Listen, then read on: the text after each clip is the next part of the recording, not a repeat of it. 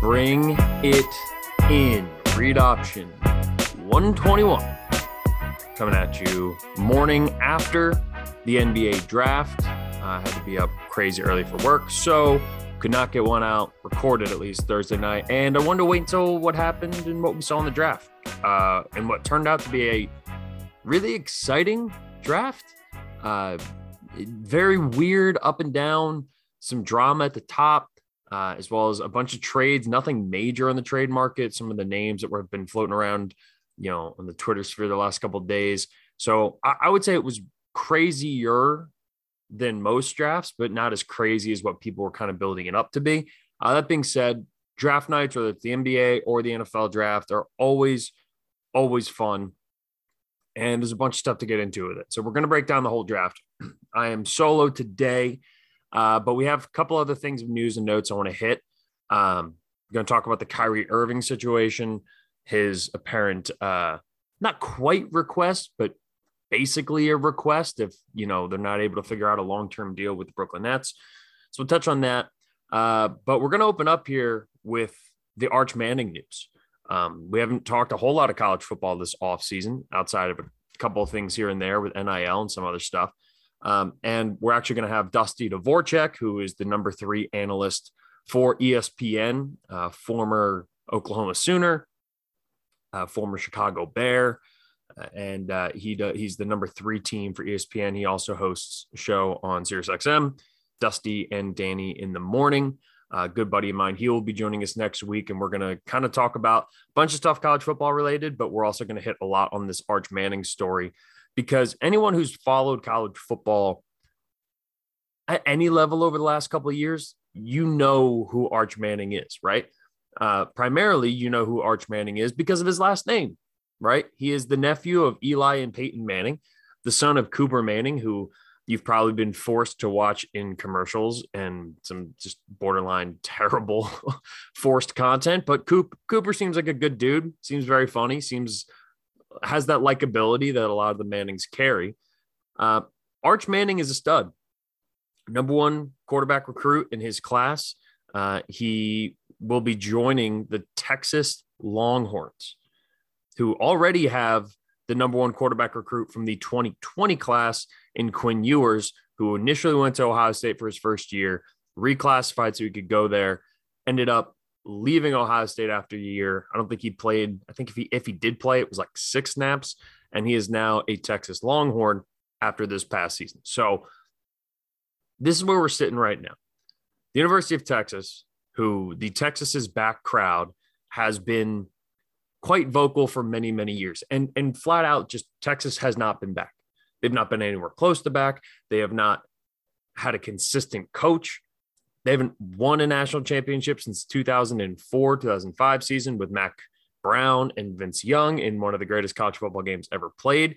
And since then, they have a worse record in the Big 12 than teams like Baylor.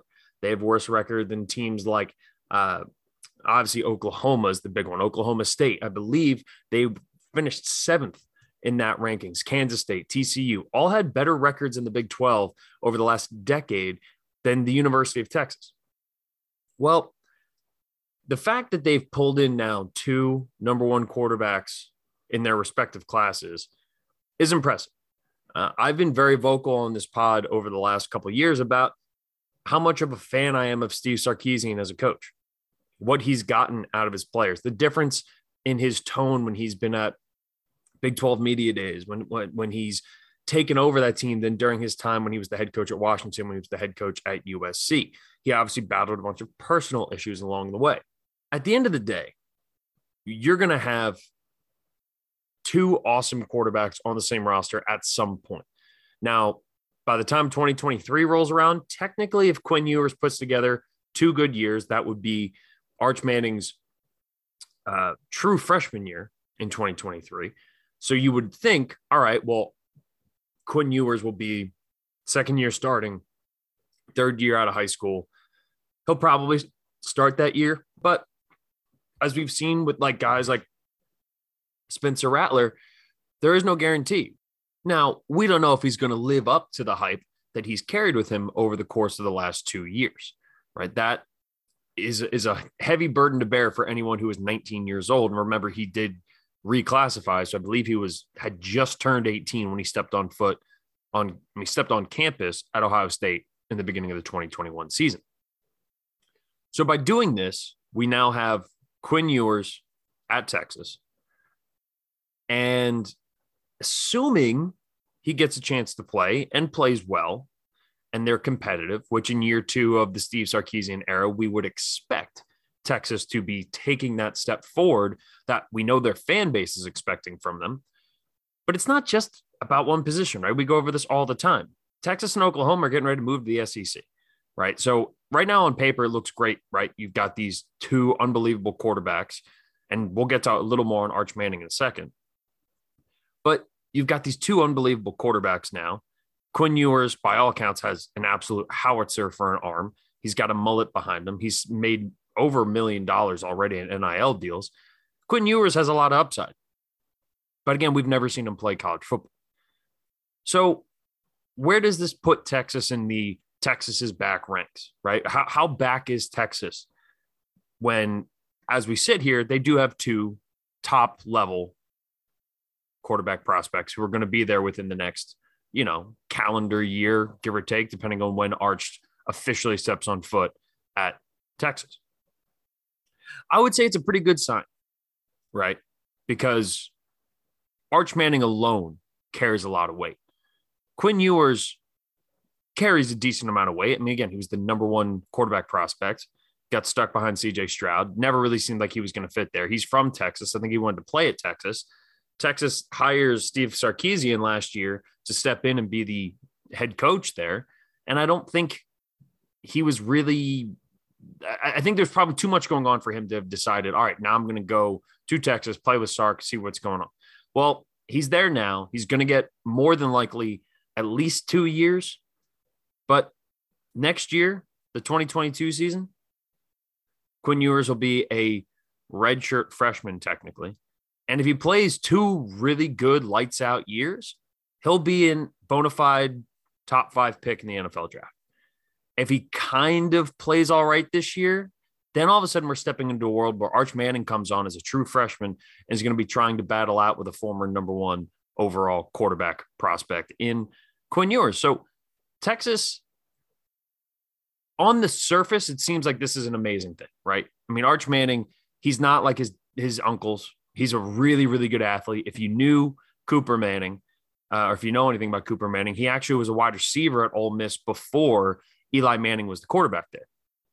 Cooper was a really, really good athlete, right? Eli, Peyton, they were great quarterbacks, but they didn't have that running ability that Archie Manning, their dad, had, who was, Michael Vick before Michael Vick, right? He was a scrambler, right? He played in the days when he was with the Saints on those terrible Saints teams where he was the only good player and had to run around like a chicken with his head cut off and had to just scramble and make plays. And he was an all-time quarterback Hall of Famer because of that.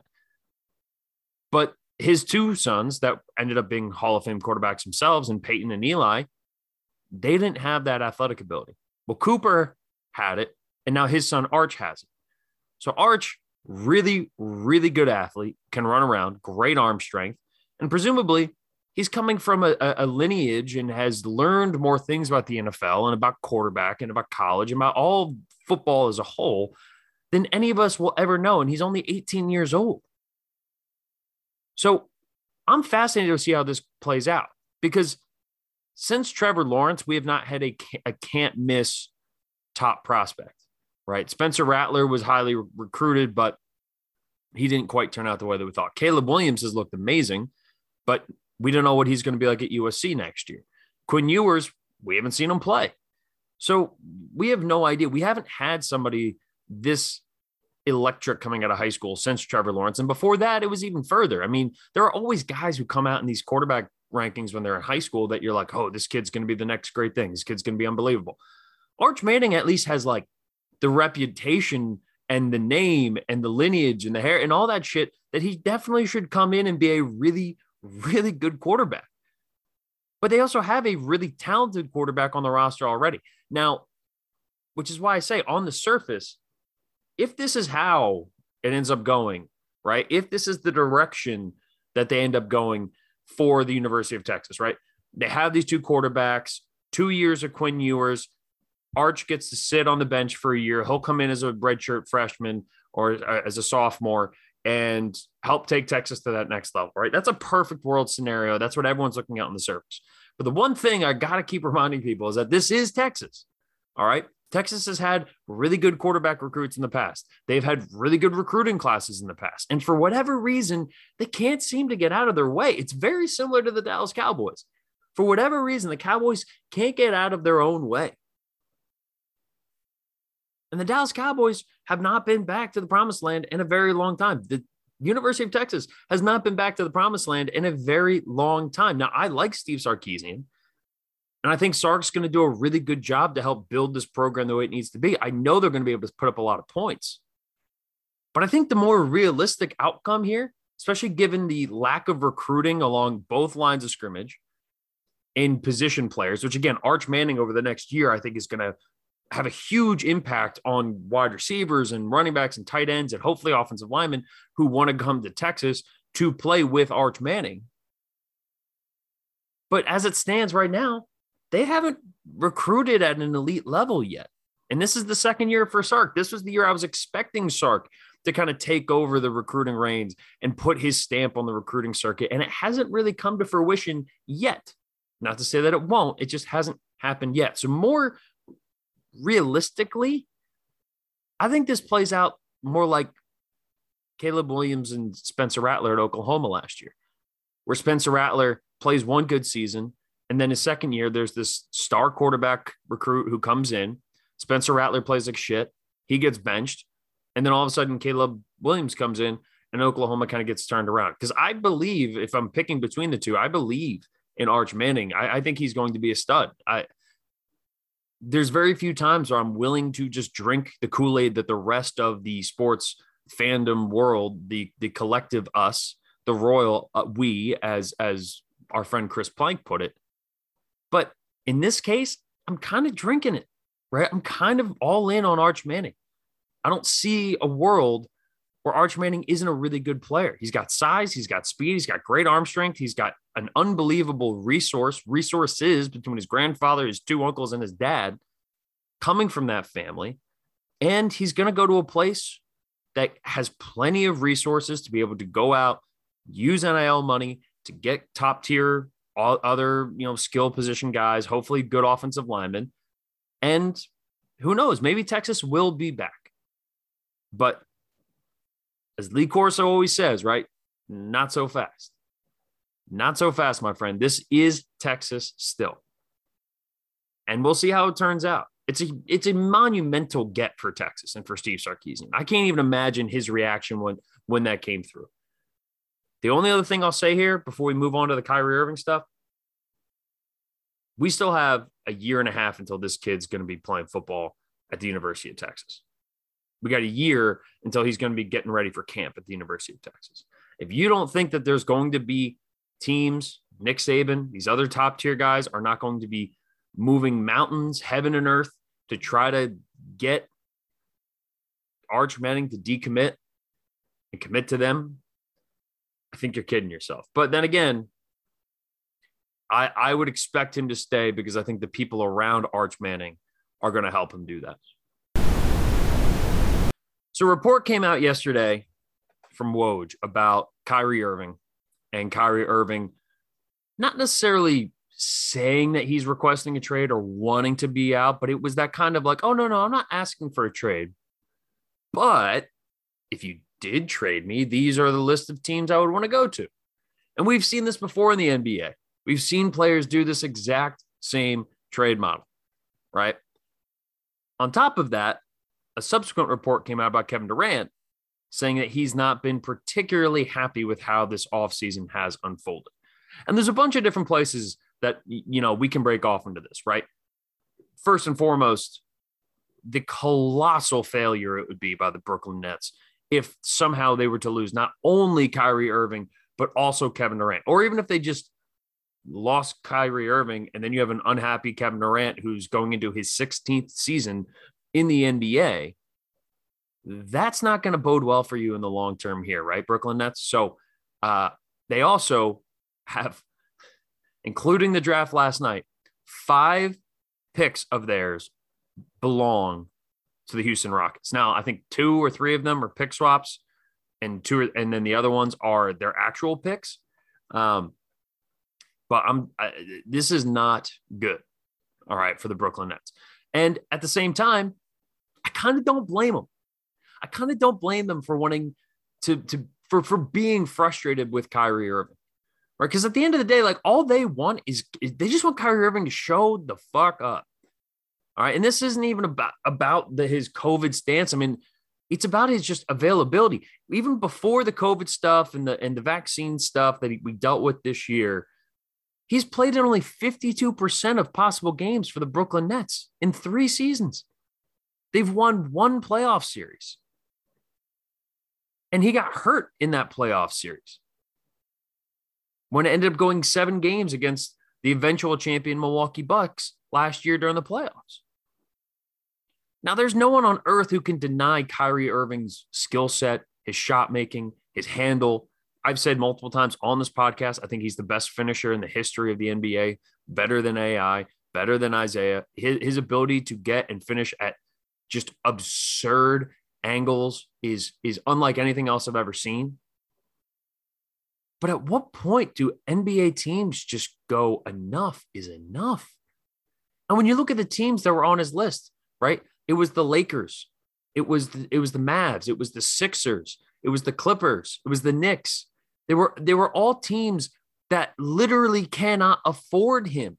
And on top of it too, they're all teams that don't have any sort of actual assets that the Brooklyn Nets will want. Because, I mean, look, you can throw 1 million picks at the Brooklyn Nets. And if they were bad and they had all of their picks here and they didn't sell them all to go get James Harden 2 years ago, that would be one thing, right? Because at least they would hold on to their picks. They'd be bad. And then they would accumulate a bunch of what would inevitably be, 20 to 30, in that 20 to 30 range in the first round for, the Clippers or the Lakers or the Sixers, and one of these teams that are going to be in the playoffs every single year. The problem is they don't have those picks, right? They don't have their own picks that would actually be valuable. Those all belong to the Houston Rockets. So they need actual players back. They need a young player that you can at least sell somebody on to try to build around, to try to reposition a little bit and figure something out. And if they were to trade both of them, you might get enough back. Not necessarily sending both of them to the same team, but if you made 2 trades and send Kyrie Irving one place and Kevin Durant somewhere else, and you got a decent haul of at least young players and you could kind of rebuild, that at least gives you something. But again, thinking about the colossal failure that would be on the Brooklyn Nets part for this entire KD Kyrie weird experience.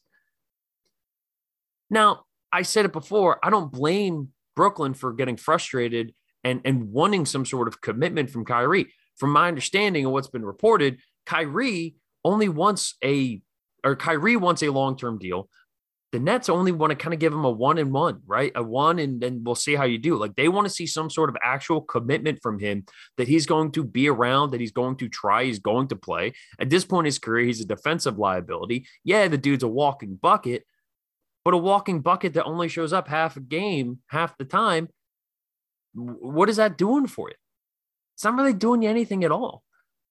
I was talking to my roommate who's also a Sixers fan, and he was like, dude, Kyrie on the Sixers. And I'm like, how would you ever want Kyrie Irving to be next to James Harden? Again, we just saw this happen, a year ago, not less than a year ago. Why? What gives you any semblance of a reason to think that would be a good decision? Even if the Sixers got KD and you had KD and James Harden and Embiid, I still wouldn't love that if it was KD and Embiid, and then you could, use the rest of your money to put in good role players. I'm with that.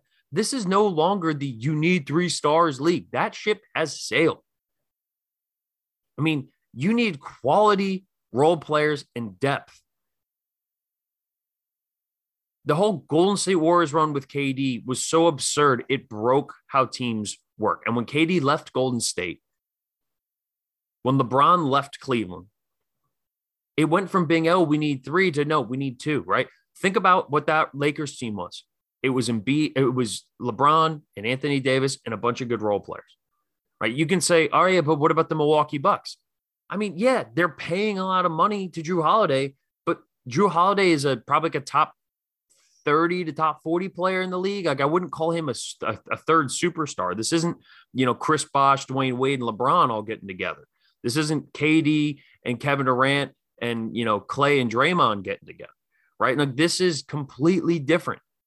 This is a world where it's like, hey, we need 2 superstars and we'll fill in the rest with depth.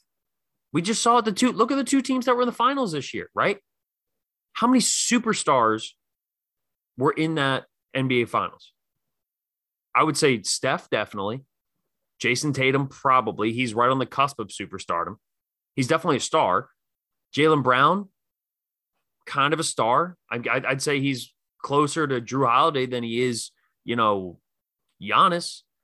He's closer to Drew Holiday than he is Steph, right? And Jaylen Brown's a good player, but it was Al Horford and Marcus Smart and Robert Williams and all these solid players around him. And with the Warriors, it was the experience, yes, but it was also Steph and then a bunch of really good role players and 2 guys with a lot of experience in Clay and Draymond that helped them get over that hump.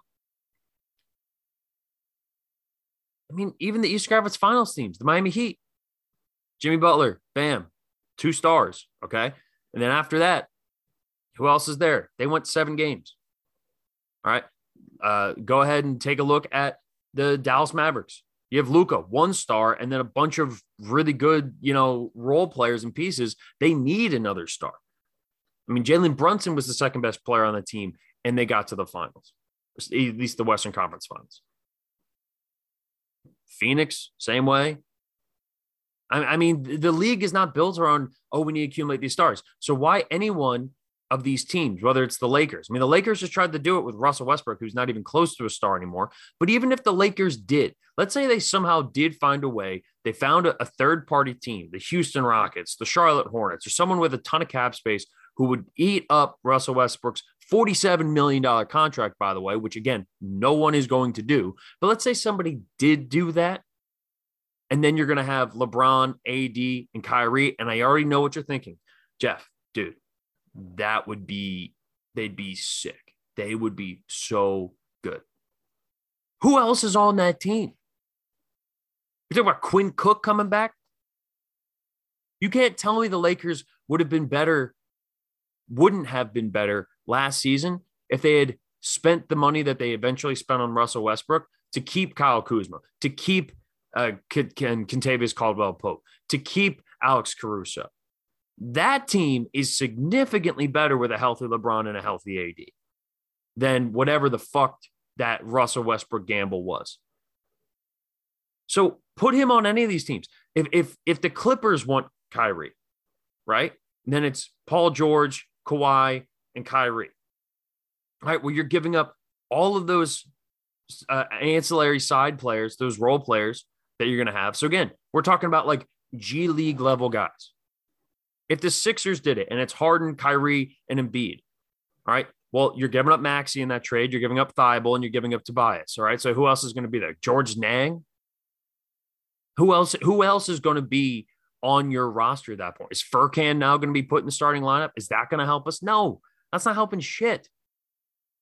And on top of it all, the arrogance of Kyrie is so unbelievably appalling. I'm so sick of this dude. I get how good he is. I know that talent wins out in sports more often than not. And you know what? Players in the NBA have all the leverage. It has completely shifted. Ben Simmons quitting on a team, not showing up, faking mental health issues, faking back injuries, and still getting his way was the nail in the coffin of NBA front offices ever having the final piece of leverage. They might have better leverage earlier on throughout the season, but at some point in the process, the player's always going to win out. The player's always going to win out. That is where we're at. So as much as I don't like Kyrie and I'm sick of this Kyrie shit, if they're not going to offer him a long-term deal, which they shouldn't based off of his performance over the last 5 years since he requested the trade from Cleveland back in 2017, publicly lying about wanting to stay in Boston, not showing up to games, can't stay healthy. And then once he did come back, right? Because we kept talking about he's playing like every other day or like once or twice a week because of road trips, because they weren't in Brooklyn. And Kyrie was unbelievable. It's like, yeah, you can be fucking amazing when you're that talented and your body has none of the wear and tear on it that every other player is getting. You are fresher, quicker, more rested than everyone else on the court. And you're arguably more talented than everyone on the court. What do you think was going to happen? But then the second he had to play every single day or every other day, like he had to do in the playoffs, he was terrible. He had one good game this playoff run. Game 1, he was awesome. Super efficient in that game. And then Jason Tatum hits the buzzer beater in Boston, and he was terrible for games 2 through 4. Why anyone would waste their time on Kyrie is crazy. In my book, he is the ultimate, that's somebody else's problem player. That is, let somebody else make that mistake. And the thing is, somebody probably will do it. But I commend the Brooklyn Nets for not necessarily just bowing down. But in the NBA, you also can't just lose the asset for nothing, because the craziest shit Kyrie could do, and this is technically on the table, but it would be completely antithetical to anything else we've ever seen from an NBA superstar. But then again, everything Kyrie does is completely unprecedented. So maybe this isn't that crazy, but he could just opt out of his player option this year, which would pay him over, I think, $35 million, and go take the league vet minimum and sign somewhere else to prove a point. Which, you know what? That wouldn't be the craziest thing in the world considering what we've seen from Kyrie Irving. What I'm saying, and what most NBA front offices should be saying, that's someone else's problem. Let somebody else make that mistake. The NBA draft was last night. And with the first overall pick, the Orlando Magic selected Paolo Banchero. Now, this came as a surprise. If anyone was following on social media or following any of the sports books, Jabari Smith out of Auburn was expected to be the number 1 overall pick for about a week to 2 weeks. He was the heavy favorite. In my personal opinion, and this is going to sound like revisionist history because I didn't get a chance to talk about this before the draft, Paolo was my favorite player in the draft. He's who I would have taken first overall. And it was really close between him and Chet. I like Jabari Smith a lot. I think Jabari Smith's going to be a really good NBA player. I could see him maybe making a couple all-NBA teams, maybe an all-star team here and there if he kind of hits his ceiling. But he has a lot more development to do in the shot creation, and especially with his ball handling and dribbling, which is not very good. But then again, we said the same thing about Jaylen Brown, and now Jaylen Brown's been an all-star and played in the NBA Finals. So who's to say, right? Who's to say, that I know fucking shit. I liked Paolo the most because I think he had the most in his game right now. 6'10". He's a forward, could be a small ball 5 if he develops more on the defensive side of the ball. Decent shooter, not lights out from 3, but has the mechanics. Good free throw shooter, which usually is a good translator to how they will shoot and how they will perform in the NBA. And to me, he's got a little bit of this Jason Tatum-esque career at Duke, right? I mean, he can do things that are guard-like as a forward, as a 6'10" forward, but he's not a guy who forces it. You can use him on the high pick and roll. He's a good screener. He's a good ball handler. He's a good passer, but he's smart. And he also has this instinct that I love in prospects, which is like when he knew he was the best player on that Duke team, but that Duke team was also stacked with ESPN top 50 guys. And I'm pretty sure 4 out of the 5 starters were all in the top 50 recruits in the country. So that Duke team was fucking loaded. What makes Paolo so special to me, though, is throughout the course of a game, he wouldn't force things. He wouldn't be like, hey, I have to go take this game over. I have to go put up a million shots. I got to start hitting fadeaway threes. He played within the system until he was needed to, right? You think of the second half against Texas Tech, right, which is an Elite Eight game, ends up sending Duke to the Final Four. Paolo was unbelievable in the last 10 minutes of that game. Made every play, made every right decision, and hit a lot of really, really tough shots. That instinct of just I need to take this game over because I am the best player on this team, even though he's smart enough to know, hey, I got to get everybody else involved here. I love Paolo a lot. What was weird about this pick was just that everyone did think that it was going to be Jabari. And at the very last second, the Magic draft Paolo. Never had a visit with him, never came in for his medicals, never came in for an official workout with the Magic, which, Red Auerbach used to do.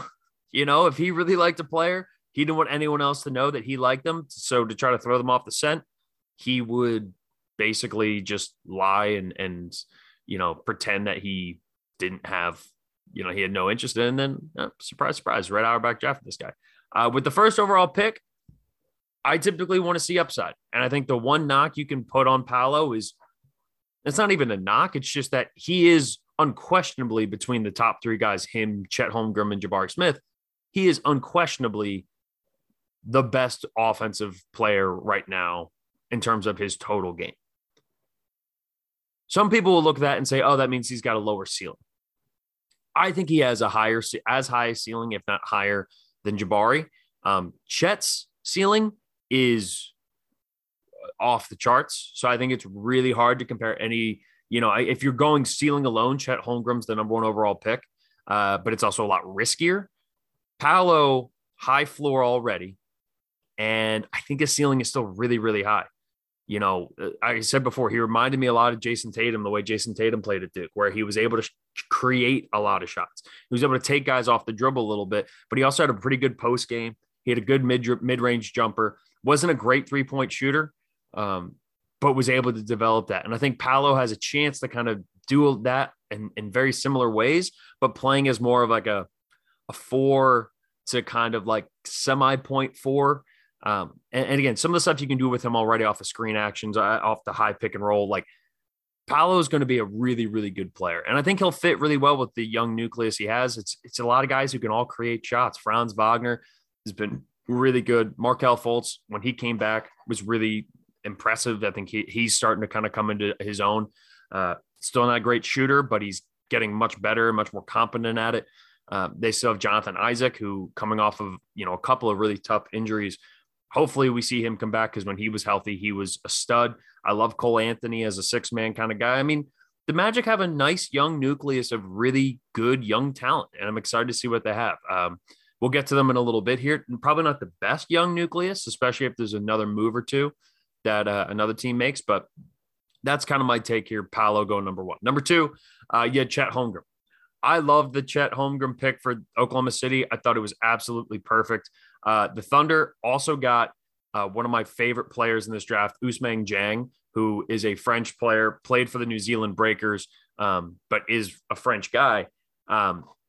The two of them are just quintessential Thunder picks. Two guys who have insane upside. Chet Holmgren, 7 foot, 195 pounds. The body frame is scary. The way he runs doesn't necessarily look like an athlete. We kind of talked about the same thing with Zion and some other guys in years past who, when they run, it doesn't look like a guy who's the number 2 overall pick in a league with the best athletes in the world.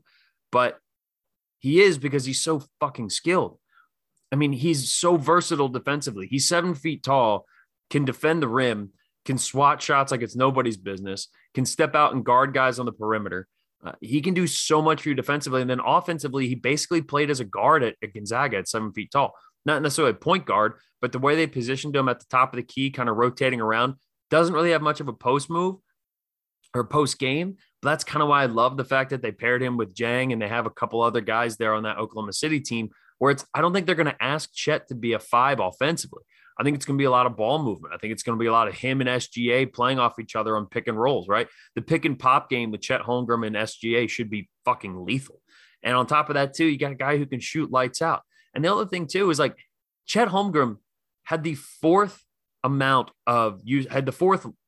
highest usage rating on Gonzaga, right? This is the number 1 recruit coming into last year. going to Gonzaga, had the fourth highest usage rating because he did everything he was asked to do, and he did it all perfectly, right? Like Chet didn't do more than he was asked, didn't make any mistakes, was an incredible defensive player, and then was a lethal shooter and a lethal scorer for them when they needed to. He was a massive, if not the number one reason why that Gonzaga team was the number one team in the country for the majority of the year. And only one other Gonzaga kid got drafted, and it wasn't until the second round. So it's not like this was some loaded Gonzaga team like we were talking about with Paolo and all these other top guys. I mean, 4 guys from that Duke team went in the first round of this year's draft. That Duke team was special in terms of its NBA talent.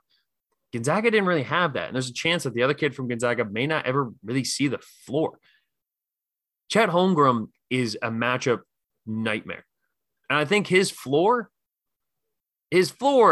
case scenario is injuries. His body never develops. He needs to fill out. I mean, the dude eats like 3,000 calories a day and still does not have an ounce of fat on him. If you look at his dad, which is kind of a dumb old scout thing that you're like, oh, well, look how his dad has, and his dad did fill out, but because there is at least some sort of precedent for that.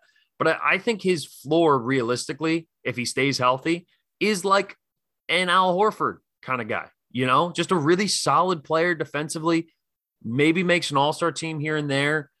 Except I think he's a much better shooter. So I think it's like if Al Horford was coming up today and was in this year's draft, coming out of Florida, he would have been shooting threes at a much younger age and probably be a much better 3-point shooter. And already Al Horford's a pretty good 3-point shooter, and he's added that part of his game. So I think kind of a 7-foot kind of weird looking body version of Al Horford's kind of his floor, and his ceiling could be one of the best 10 players in the league. I mean, he is that special defensively. I mean, he could be a Rudy Gobert type rim defender, except he also can go down and bury threes and can also bring the ball up and can also initiate the offense and can also pick and pop and can also hang in the corner. And if you forget about him, he's going to shoot 40+% from 3 and drill corner threes. Like, his ceiling is the best player in this draft. He just has tools that no one else has. And I think, again, that pairing with him and SGA in Oklahoma City is going to be awesome to follow. Jabari Smith goes 3 eventually to the Houston Rockets. Jabari Smith, amazing defender already. Insane athlete, 6'10", huge, really high release. If you look at him right now as a rookie, he should be Rashard Lewis, right? Rashard Lewis was so good during those years in Seattle and in Orlando because he was 6'10". He shot the ball above his head. You couldn't block his 3. You couldn't really contest his 3. And he was one of the best shooters in the NBA. He was also a really good defensive player, a really good athlete, could rebound. And again, I think Jabari Smith can walk into the NBA right now and be kind of like that. However, it's the growth that concerns me with Jabari Smith. Not to say that he can't add more, because there's a really good chance that he does. But the dude can't really dribble. He can't create anything on his own.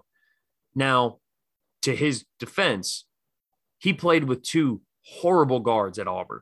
Like 2 of the worst guards in the entire SEC level bad at Auburn. Jabari, that wasn't his fault, right? And even though that does hurt him and hurt his development, I think, while there with Bruce Pearl, and there's so much to love about Jabari. Again, the defense, I think he's going to step into the league and be an amazing defensive player right away. I think he's going to come into the league and be able to shoot 40%. His jump stroke already is absolutely gorgeous. His athleticism, he can fly. He's a lob threat to cut, right? Backdoor cuts, lobbing up. Like, he's going to have some highlight reel dunks. He's going to hit some ridiculous shots. He can't break anybody down off the dribble. He can't get by people with the ball in his hands at the top of the key. So what really concerns me is, like, yeah, he's, you can look at it glass half full, glass half empty, right? Like, oh man, he's coming in and is already basically Rashard Lewis. And you can also come in and say, yeah, but he might only ever be Rashard Lewis. And if you're getting Rashard Lewis at the 3rd overall pick, I mean, hey, Rashard Lewis is a great player, had a hell of a career. Is that the guy you want at number 3? I hope that's not what his career turns out to be, because if he does develop a handle, if he does start to be able to take guys out and create his own shot, not just getting set up for threes and hitting step backs and fadeaways, because that's all he can do, Jabari Smith could be, again, the best player in this draft. I think any of the top three guys, and I think there's probably a couple other ones who end up getting drafted here who could very comfortably end up being the single best player in this draft. I think there's probably 5 guys I would pick. Jabari Smith, I think, has upside through the roof, but I also think he has the most work to do to get there. Chet has the highest upside because he's just unlike anything else we've ever seen before. But Jabari's upside could be Kevin Durant-ish. Not Kevin Durant, but could be Kevin Durant-ish. But Kevin Durant's 7 foot and has one of the best handles in the NBA. And that's the thing that Jabari needs to develop. And KD had that at Texas, and it only got better at the NBA level. Jabari Smith hasn't had it yet at Auburn, and I think we need to see it moving forward. Number 4, the Kings. This is a weird situation, right? Because the consensus 4th best player in this draft was Jaden Ivey out of Purdue. But Jaden Ivey pretty publicly said he wanted nothing to do with the Sacramento Kings. And the Kings were going to try to shop that pick around. There was a lot of talks. John Collins in Atlanta potentially trying to move up, but I don't think where did Atlanta? I forget where Atlanta ended up picking. I think it was at 16. That was going to be way too low for the Kings to draft. Indiana at 6 was another one there, but they also just made that trade with Sabonis. And I think it's kind of a weird thing about teams who just made trades with each other. It's kind of how I feel about the Nets and the Sixers. Like, if there was ever a KD or Kyrie trade, like, I just have a hard time imagining, like, oh yeah, like, we're basically just swapping out rosters for each other's. That seems kind of weird to me. I didn't love the pick from the Kings here, Keegan Murray out of Iowa, mainly just because I think he's going to be a really good pro. Like, again, I think he's going to be a really solid pro, but Keegan Murray doesn't really offer much other than pretty good post defense, rim run a little bit, not an explosive athlete. He's a good shooter. He's definitely going to be like a corner 3 dead eye kind of corner, like a George Nang kind of dude, or PJ Tucker, like those dudes who just drill every single corner. Every time you see Grant Williams or any of those dudes in the corner popping up corner 3s, you're like, fuck, that's going in. Danny Green was that way for a long time. He's definitely going to have that. And I think he has a chance to have some more to his game. The concerns is Keegan Murray just turned 22 or turns 22 this summer. So if Keegan Murray was 18, 19 after his freshman year, one and done, and had the same skill set, I'd be all in. But he's 22. And the Kings are still, a lot of pieces away from really making a run here. I think the fit is really good with what they need. Drafting another guard in Jaden Ivey probably would have been a stretch. But the Keegan Murray selection at number 4 overall, I would have rather them seen get, Benedict Mathurin or taking the gamble on Shaden Sharp or, hell, even Dyson Daniels, one of those guys. I would have liked that better than Keegan Murray. But at the same time, Keegan Murray, he's going to be an adult in the room when he steps on, right? Like there is something to say about guys who come out and do that. I think what makes this pick so bad is the fact that it was the Kings. If there was another team, if the Pacers had the exact same roster and we're drafting in the same spot, you'd be like, oh, I may not love it, but, I kind of see what they're doing here. The Kings, it's just like, in 2011, they drafted Jimmer Fredette 1 spot ahead of Klay Thompson, right? The next year, they drafted someone who's was no longer in the league, 1 spot ahead of Damian Lillard. They drafted famously Marvin Bagley 1 spot ahead of Luka Doncic and Trae Young right after that, right? So there is a history with the Kings and the fact that they haven't been to the playoffs since the mid to early 2000s, where it was like it made it all feel worse, if that makes sense. But we'll see. I don't know. And the last pick of the top 5, who is a player that I am really high on, the Pistons take Jaden Ivey. And the Pistons, to me, are the only team that I think have a more exciting young nucleus than the Orlando Magic. And I still think there's room for them to go out and make another move here in free agency. I think DeAndre Ayton is a very realistic possibility for the Detroit Pistons. Jaden Ivey's just an explosive freak of nature guard. Would have liked to see him shoot the ball better. But the weirdest thing about Jaden Ivey, the reason why I'm particularly very high on him, is he played on that Purdue team that was insane offensively, right? But he also played with Zach Edey and another 7'5". Purdue put out 2 lanky, slow, 7-foot white guys out there at the same time with one of the best athletes, if not the best athlete in this year's entire draft in Jaden Ivey. So he really couldn't do a whole lot. And he also had that terrible game when they lost to St. Peter's, right? They lost to the 15 seeded St. Peter's, who went on that miracle run. That's going to hurt you, right? That's going to hurt you reputation wise. It's not when you play badly against St. Peter's and Dougie Stash is checking you up. That's a bad look for you, man. But that being said, not all of that was Jaden Ivey's fault. That whole team played like shit. And I don't think all of this, I don't think the whole season and some of the questions that people have about him and his ability to set up other guys is necessarily fair. But the best part about this is he is the absolute perfect guy to put next to last year's number 1 overall pick in Cade Cunningham, who I think is a superstar. I was so impressed with everything I saw from Cade Cunningham this season. And at some point this summer, I'm going to do like a rankings of the top young players in the NBA, guys who are like 22 and younger kind of ranking. And Cade Cunningham is going to be very, very high on that list. I love Cade Cunningham. At his size, 6'6", 6'7", and his ability to basically be your point guard, but he also kind of plays wing on defense, shoots the ball well, gets everyone else involved, initiates your offense. I mean, Jaden Ivey is the perfect guy with his athleticism, his shot making, his ability to cut. He's got great handle. And again, absolute high flying, Ja Morant. Ja Morant's probably the closest comp to him coming out. Him, Anthony Edwards, you think about these guards. Jaden Ivey gets a little bit heat checky, and that's where I think the Anthony Edwards comp kind of comes in there. But he's a lot smoother than Anthony Edwards was in college, Anthony Edwards is just like brute force. To me, I look at Jaden Ivey and I'm like, take some stuff with Anthony Edwards and take some stuff with Ja Morant and kind of put it together. And that's pretty much Jaden Ivey. I think he needs to develop a lot on the defensive end, but so do 75% of players in the NBA. So I love that pick for Jaden Ivey. As well as the next pick too, Benedict Mathurin from going to the Pacers. This kid's story is unbelievable. Comes from Montreal. Not a lot of people knew who he was. And he's been amazing. Was a part of the international development program the NBA has gone through a lot of trials and tribulations in his life.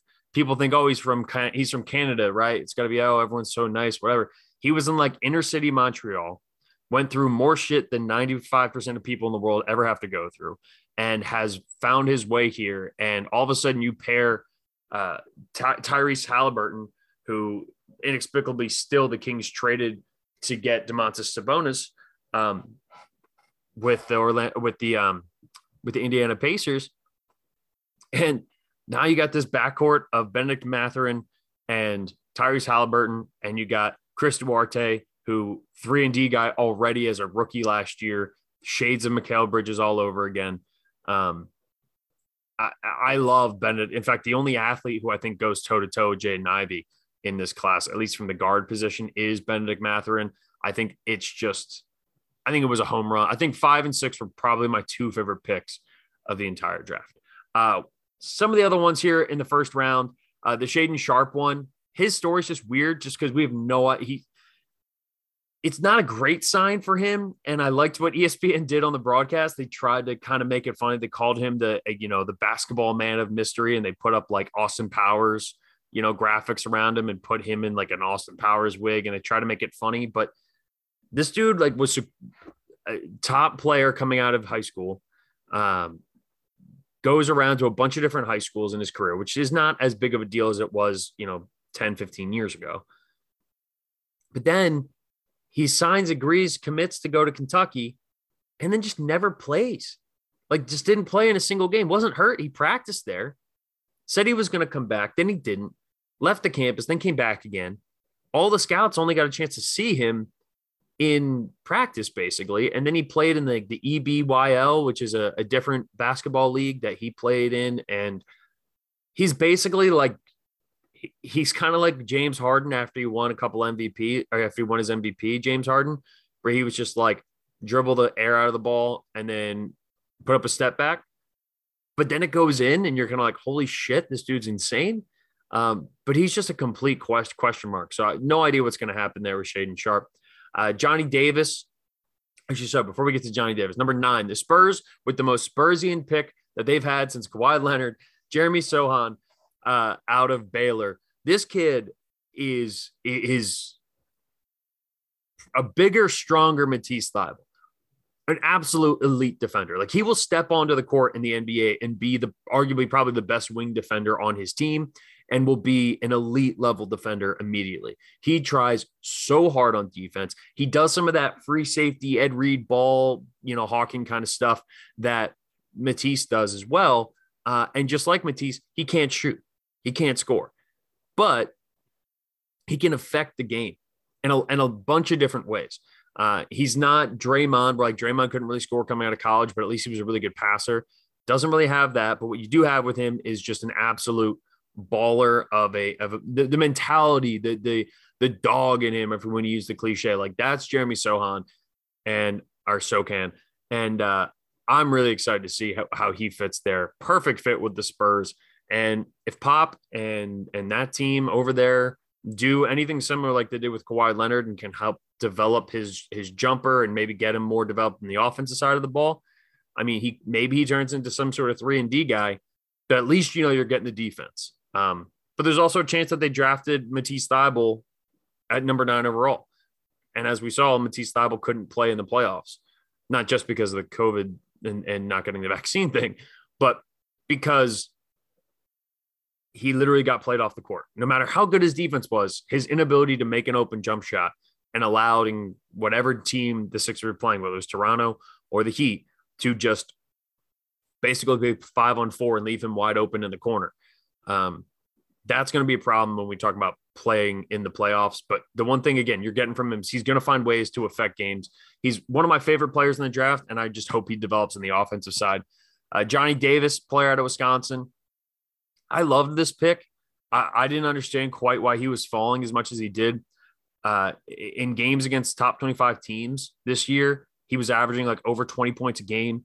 He shows out for big-time moments against really other big-time teams. He played on a bad Wisconsin team. He's a shot maker. He's shot creator. Makes the guys around him better.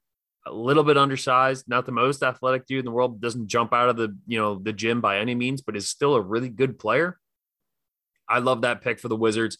Might be he's smaller than Kuzma, but he's kind of Kuzma-esque in that, like, can score well, does a bunch of the little stuff you need, tries hard on defense, but he does it from more of like that 2-guard spot as opposed to Kuzma, who's more of that like 3-4. So we'll see how it kind of comes out. I talked about Ousmane Dieng, who's a stud. Loved him going to Oklahoma City. The fact that they got Dieng and Chet Holmgren, what an unbelievable draft for Oklahoma City. And then one of the ones I didn't love, this was more a player with high upside, and I think it's more of a sign of what's to come. But the Atlanta Hawks drafting AJ Griffin. Now, AJ Griffin is, I think, the best pure shooter in this class. Really, really good offensive player. Had 2 major knee injuries in high school, which is a big concern, obviously, and even got banged up a little bit at Duke last year. AJ Griffin to the Hawks feels really redundant for what the Hawks have. However, I think the point of that is that the Hawks already have too many guys, right? They suffer from that. We have too many quality players, and none of them are elite or do anything else. We saw them move on from Cam Reddish last year, and they traded him up to the Knicks. I didn't love the AJ Griffin pick, though, because it kind of feels like they added a player that they've already had, and it didn't really help them. It doesn't really fix the problems that they have. But look, AJ Griffin, I think if he doesn't have the knee issues, I think is a top 10 pick. So adding shooting around Trae Young helps. But at the same time, we've seen Trae Young a lot in his first couple of years here. Take a lot of shots. And I'm a little worried. I'm not going to lie. I'm a little worried about that fit. The 2 picks that I liked here kind of in the back half of the first round that I think were just really great, like kind of long shot, see how it turns out kind of picks. The defending champions, the Golden State Warriors, drafting Patrick Baldwin Jr. at 28. Patrick Baldwin was I believe he was number 8 in the ESPN Top 100 rankings going into last year.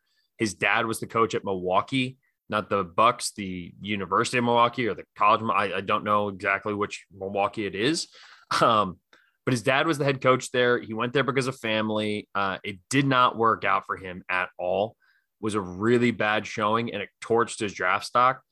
But everything, these high pedigree players, guys like Zaire Williams, who went to Stanford, had a bad career or bad, 1 year at Stanford, ends up, who he was as well. He was like a top 10 recruit coming out of high school.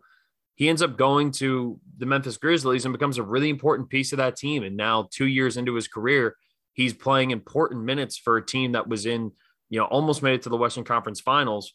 And was a really good team. And if they had been the 3 seed instead of the 2 seed, they're probably playing against Golden State in the Western Conference Finals instead of the Dallas Mavericks. So I really like that turnout and that pick for the Warriors, because it's a chance on a guy with high pedigree, elite athleticism, who might have just made a mistake and he went to go play with his dad and with family, and it didn't work out for him, instead of going somewhere where it was going to challenge him, where it was going to be a new coach. Because if he had gone to Duke and played for Coach K, if he'd gone to Kentucky, where he could have gone to any of those places, we could be talking about Patrick Baldwin as a top 10 pick. But instead, he makes his decision. He goes and plays for his dad. It doesn't work out. And now the Warriors could have ended up with the steal of the draft. Similarly, I think, just as a rule of thumb, it's typically a pretty good bet more often than not to draft the best Kentucky guard year in, year out. And Ty Washington falls to 29, drafted by the Grizzlies, then gets traded to Minnesota. Another dude who's just that high upside kind of player, who there's something about the guards at Kentucky where in that system with Cal, they don't get asked to do a ton. I mean, Devin Booker is the best player that came off of that team, that loaded team that had like 5 or 6 guys drafted and 4 or 5 first rounders. And he was like the 6th man on that team, right? Like there's something about, I mean, Tyrese Maxey's the obvious one right now too, where he falls all the way to 23, I think, when the Sixers took him. So taking a gamble on that for a team like Minnesota, I would expect at some point, if it's not this year, because I think he's got 2 years left on his deal. So if it's not this year, then D'Angelo Russell probably gets moved on from Minnesota, and this could be an heir apparent in a lot of ways. And we'll see. And honestly, right after that, too, at 30, traded by the Thunder, but then drafted by the Thunder, then traded to the Nuggets, Peyton Watson. Peyton Watson's an interesting story because he was a top level recruit as well, goes to UCLA, but UCLA brought back all those kids from the Final Four run they had in 2021. And Peyton Watson ends up kind of riding on the bench. And so he didn't get a whole lot of consistent opportunities to go out there and score. And again, it's kind of that like, hey, we're going on the pedigree here. And if we can steal him at the back end of the first round, he could be a really decent player, really good player. He just didn't get an opportunity to shine in his 1 year at UCLA because they didn't have room for him. It was a Final Four team where you bring back most of the starters. The top level recruit's probably not going to get a chance to go, and he gets a first round grade. He ends up going at the last pick in the first round, but he gets that first round grade nonetheless. He's going to take it. And Peyton Watson, those last 3 picks to wrap up the first round, even the kid that the Heat drafted, Nikola Jovic, not Jokic, Nikola Jovic, really interesting prospect as well. Really glad he didn't end up on the Denver Nuggets or maybe not. I mean, it would have been really awesome to see that because I think the amount of times it would just fuck up announcers would be hilarious. I feel bad for whoever does the play-by-play for the Denver Nuggets at that point, but Jovic goes to the Heat. That feels like a Heat kind of pick. But yeah, all in all, really interesting draft. There wasn't too much in the second round that jumped out, just a million trades. Jaden Hardy, he was a G League Ignite guy who, I mean, people really, really liked coming out. Again, another dude with high upside who did not get a chance to, or at least went to the G League, did not play well in the G League.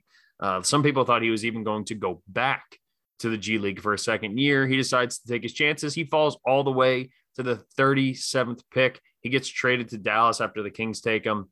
I mean, who knows, right? I mean, again, it's when you're gambling on these high pedigree guys, good things typically more often than not, like that's a good risk to take in the second round. A guy who falls all the way down like that. And then hell, you never know what's going to happen, right? Never know what's going to happen. All right. That's all I got on the pod today. Really good pod. We got Dusty Dvorak coming next week, talking college football, more on Arch Manning. And hopefully we'll have the crew back for you on Tuesday. If not Tuesday, then definitely on Friday. We'll get back to our position rankings, which we did not do on Tuesday's pod. And we'll keep you updated with everything. We're about to hit the true dog days of summer. Stanley Cup Finals might be wrapped up by then, so maybe we'll do a little hockey talk there as well. So thank you all for listening. Check us out on social media at Read Option Pod, and we will talk to you guys next week. Take it easy, everybody.